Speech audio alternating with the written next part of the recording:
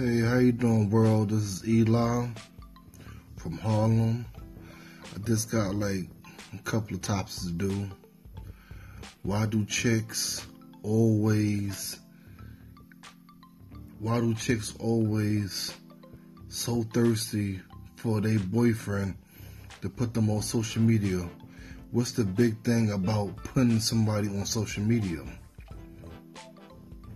With me, I feel that it doesn't matter if you put your girlfriend or your boyfriend on social media, because at the end of the day, y'all already know what love you have with each other.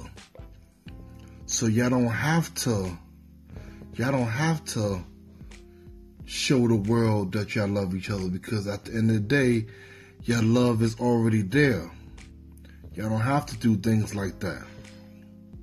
Because I think about it like this: if it was no social media, nobody would know who you be with unless your friends or your family or your moms or your grandmother will know, and stuff like that.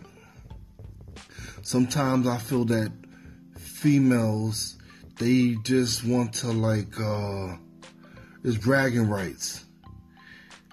That's how I feel. I feel that it's bragging rights, and people want to do things just to let everybody know, oh, I got this person, or I got this person. Personally, me, I think social media, you need to separate it from social media. You're supposed to separate it. So it's supposed to be, you have your relationship private. Social media, you have just to have fun. So I feel that you shouldn't mix the two. I feel that's a waste of time and stuff like that. But women, they wanna be so fancy, they wanna do certain things, and they want to show the world everything.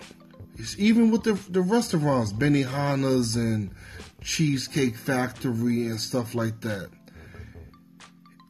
If it wasn't that it was fancy and all the other female friends is going to there, they wouldn't go to them things. They'll go to a regular spot like BBQs and stuff like that. So I feel that women, all they want to do sometimes is to show off, and sometimes it's not even worth it. I feel that, you have your relationship, you keep it private. If you catch your L, you catch your L privately. If you have it on social media, everybody know you catch an L. So sometimes that'd be very embarrassing and stuff like that.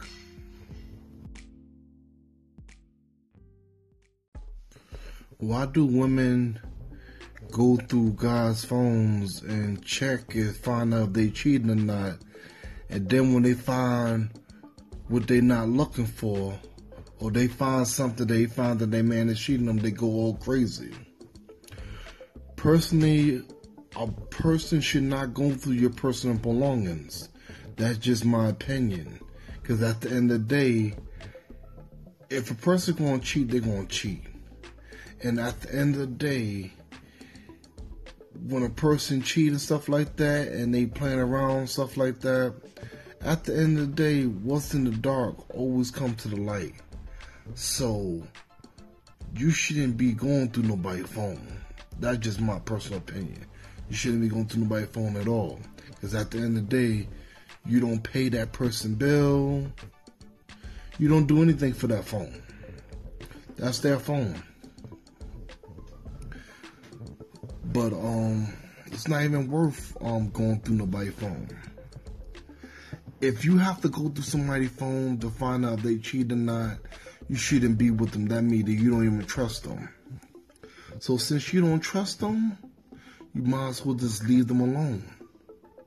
There's no need for you to be with that person if you got to go through their phone or go through their social media or follow them or pop up in their house and stuff like that.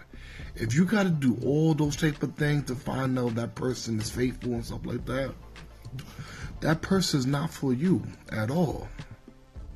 That person is not for you.